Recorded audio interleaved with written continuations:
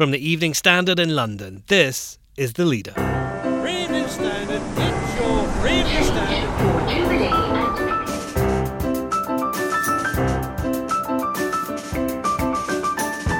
Hi, I'm David Marsland, and we have picked quite the week to release a brand new daily opinion podcast.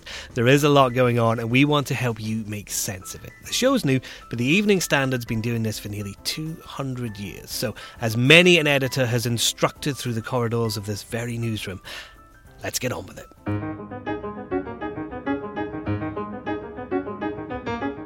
I think the people who are here rooting for Boris just absolutely love Boris Johnson. The Standard's Ayesha Hazarika's in Manchester for the Tory party conference. We've heard what's happening on stage, but what's really going on when you move away from the podium? Also, it's called the Leader column, and it carries clear, sharp opinions on the key news stories of the day. Our associate editor, Julian Glover, rakes through the Standard's archives to explain the power of the editorial column, also known as the Leader.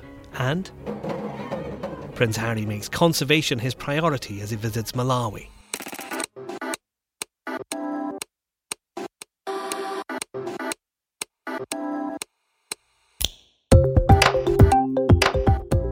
Taken from the Evening Standard's editorial column, this is The Leader. Grab a paper to read the whole thing or head to standard.co.uk. In a moment, I'll be talking to Ayesha Hazarika on the mood in Manchester.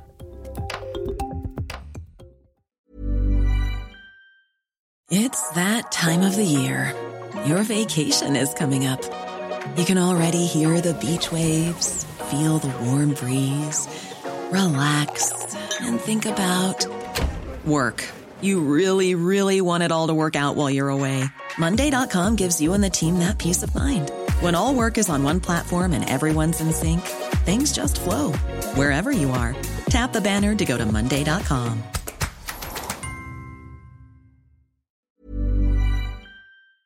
Hi, I'm Lawrence Dallaglio, host of the Evening Standard Rugby Podcast, brought to you in partnership with QBE Business Insurance. The show is available to listen to now and right up to the end of the season, when the winners of the Champions Cup will be crowned at Tottenham Hotspur Stadium, and the fight for the Premiership title will be decided at Twickenham.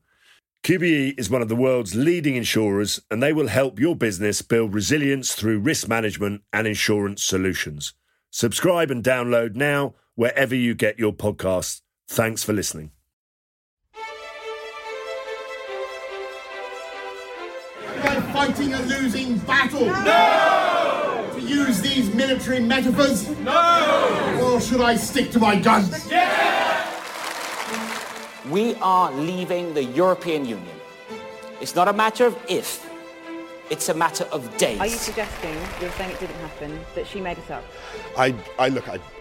I'm just saying what I've said, and I think that what the public want to hear is what we're doing for them and for the country.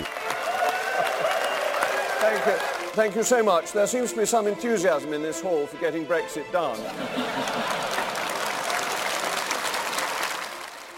The ministers, the cabinet secretaries, the grandees all want their speeches to sound like they represent a proud government getting Brexit done and moving fast on domestic policy. The Chancellor has announced a £25 billion spending spree on improving roads.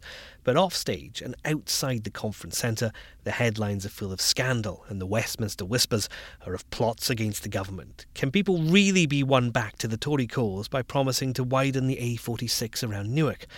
Here's what the Standard thinks. Today we report just 36% of voters think Boris Johnson's a capable leader, which is lower than even his predecessor scored after her election disaster in 2017. And that's before allegations about his behaviour keep turning up in the news. Is the reason the Conservative Party wants an election because it has a brilliant plan for Brexit?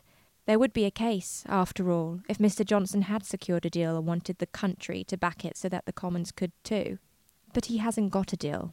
He doesn't even seem to be trying. He's got nothing to put to the country other than his conference slogan, "Get Brexit Done," which is really a reminder that he hasn't done it yet. The frustrating thing is that amid all this, there are glimpses of what could be a winning strategy. The Prime Minister, Mr Johnson's promised to be, has a lot to offer the country. But in Manchester, his party isn't showing us that side. When the election comes, it will regret it. Well, the Standard's Ayesha Hazarika is in Manchester, and she's managed to sneak away to a quiet room to give us the lowdown on everything she's been hearing. Ayesha, there's been a lot of headlines about the Prime Minister in recent days. Number 10's denying he squeezed a woman journalist's thigh under a table at lunch. How is all of this affecting the atmosphere at the conference? I think the people who are here, rooting for Boris just absolutely love Boris Johnson. It's almost Trumpian, it's a bit cultish in terms of the adoration for Boris Johnson. It feels like he could literally stab a puppy and nobody would actually care about it, in the same way that at the Labour Party conference, Jeremy Corbyn has this kind of iconic status. So I think for them, they don't care about these allegations, and they're hoping that the members of the public who want Brexit will also not care. But it's not a good look for the Prime Minister. Look, all of this stuff goes to his character. It goes to his integrity. These allegations are very serious from a very serious, well-respected journalist who, of course, used to work for the Evening Standard. So I think it's not a good look. But what about outside that cult of Boris that you're talking about there? Is there anyone listening to the moderates? I think definitely One Nation Tories, moderate Tories, however you want to badge them, they are feeling very much socially excluded at this conference. It doesn't really feel like it's their party anymore. And in many ways, it isn't. The dominant culture right now, the people who are on top, are the Boris Johnson Brexit loyalists. And it's very, very similar to what's happening in the Labour Party. I mean, we are doing a diary story today, and we went to this event last night where some of the moderates, some of the One Nation Tories are saying, look, we've got to do what the moderates in the Labour Party did from the 1980s, which is very slowly build up a different alternative, build up a different narrative, and keep pushing that line, stay and fight, and eventually it will come good. But I think the moderates in both parties realise that they are in the minority now, and that if they want to stay and fight, they can and they will, but it will take quite a long time for them to climb back up again, because they're sort of the fringes now. I mean, it's very interesting about what's happening in both parties. These people are not, they used to be top dog in both Labour and the Conservatives, and that is not the case anymore. And is the action outside the conference affecting anything at all? The opposition parties have been kind of huddling up at Westminster today with this plot to bring down the government, perhaps with a vote of no confidence this week.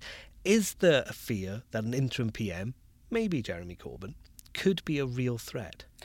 I think people are paying attention to it, but and Jeremy Corbyn's name has come up a lot, like yesterday in the opening speeches in the hall, and definitely in the fringes.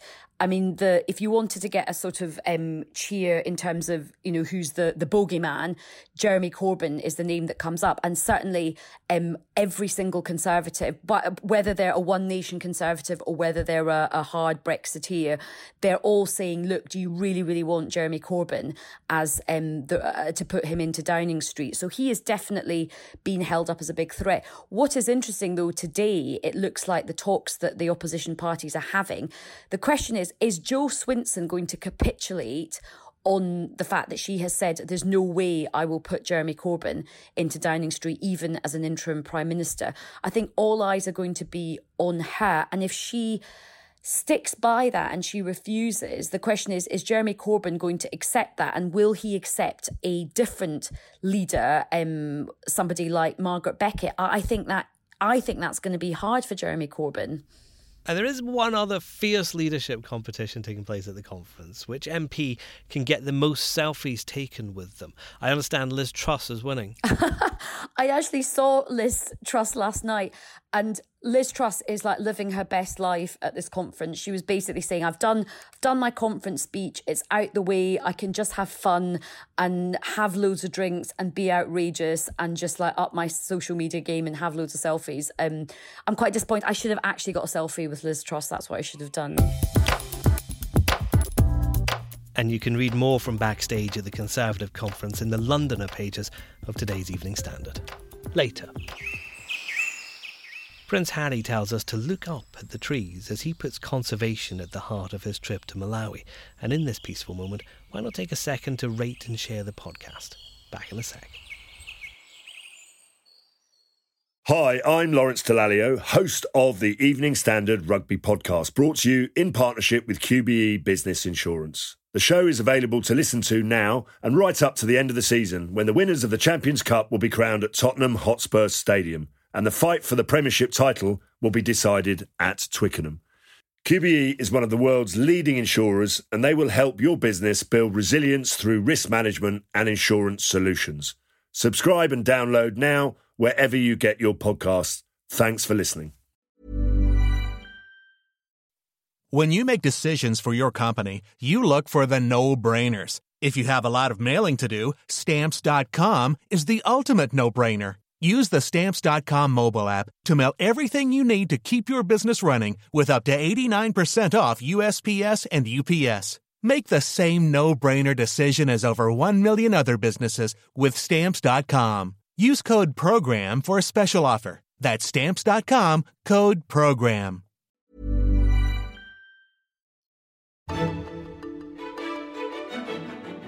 What is the leader? Apart from your new essential daily opinion podcast, it's the industry term for a newspaper's editorial column. It's rarely very long, but it's still one of the most powerful and by some feared parts of any paper. With me now is the Evening Standard's associate editor, Julian Glover, to explain a bit more. Every day, the Evening Standard, like newspapers around the world, carries a column. It's not signed, it's shaped and led by the editor, not always written by the editor, and it's called the leader column. And it carries clear, sharp opinions on the key news stories of the day. It helps inform you, it entertains you. I hope they're well written, fresh, make you think. Central to any great newspaper, and we're very proud of the ones in the Evening Standard. Does it have any power?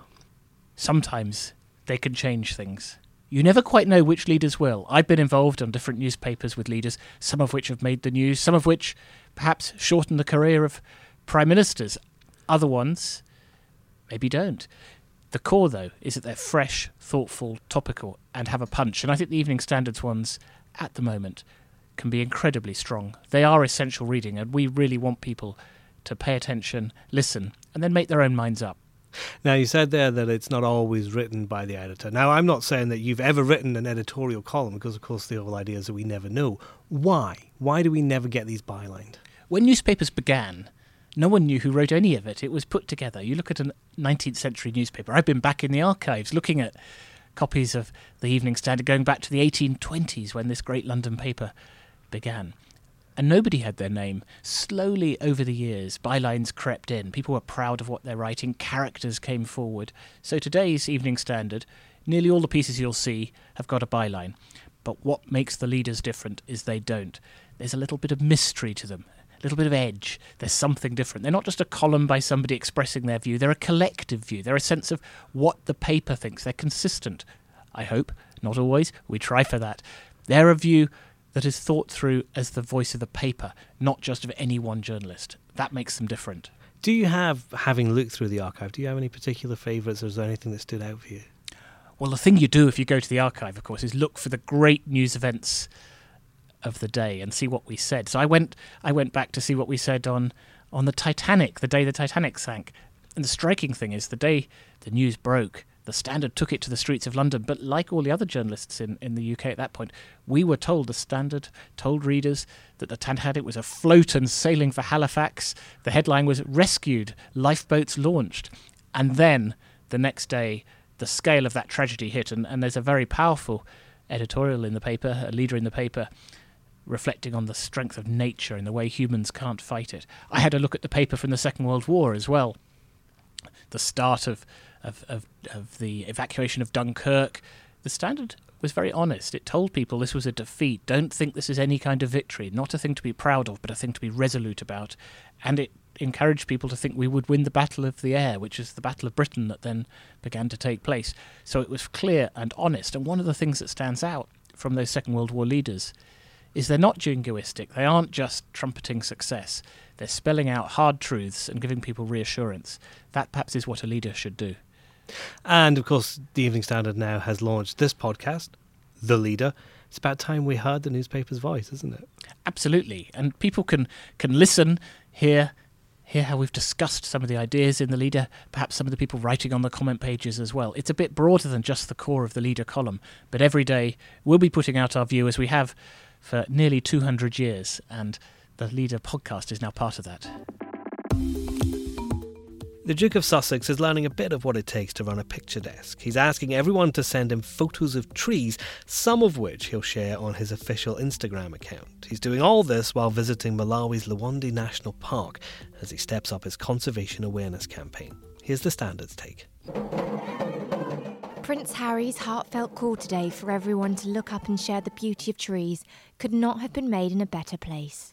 On a visit to Luwande National Park in Malawi, he has seen a conservation success story. Malawi is one of Africa's poorest and most densely populated countries, as well as one of its friendliest and most beautiful. And despite all the pressures, it has also managed to protect and increase its wildlife and save some of its beautiful forests. Some of that is thanks to the brave work of people such as Matthew Talbot from the Coldstream Guards, who was killed in May when he was charged by an elephant as he worked with local rangers. The Duke is backing a wonderful cause, the Queen's Commonwealth Canopy, which has brought almost 50 countries together to create woodland and fight climate change.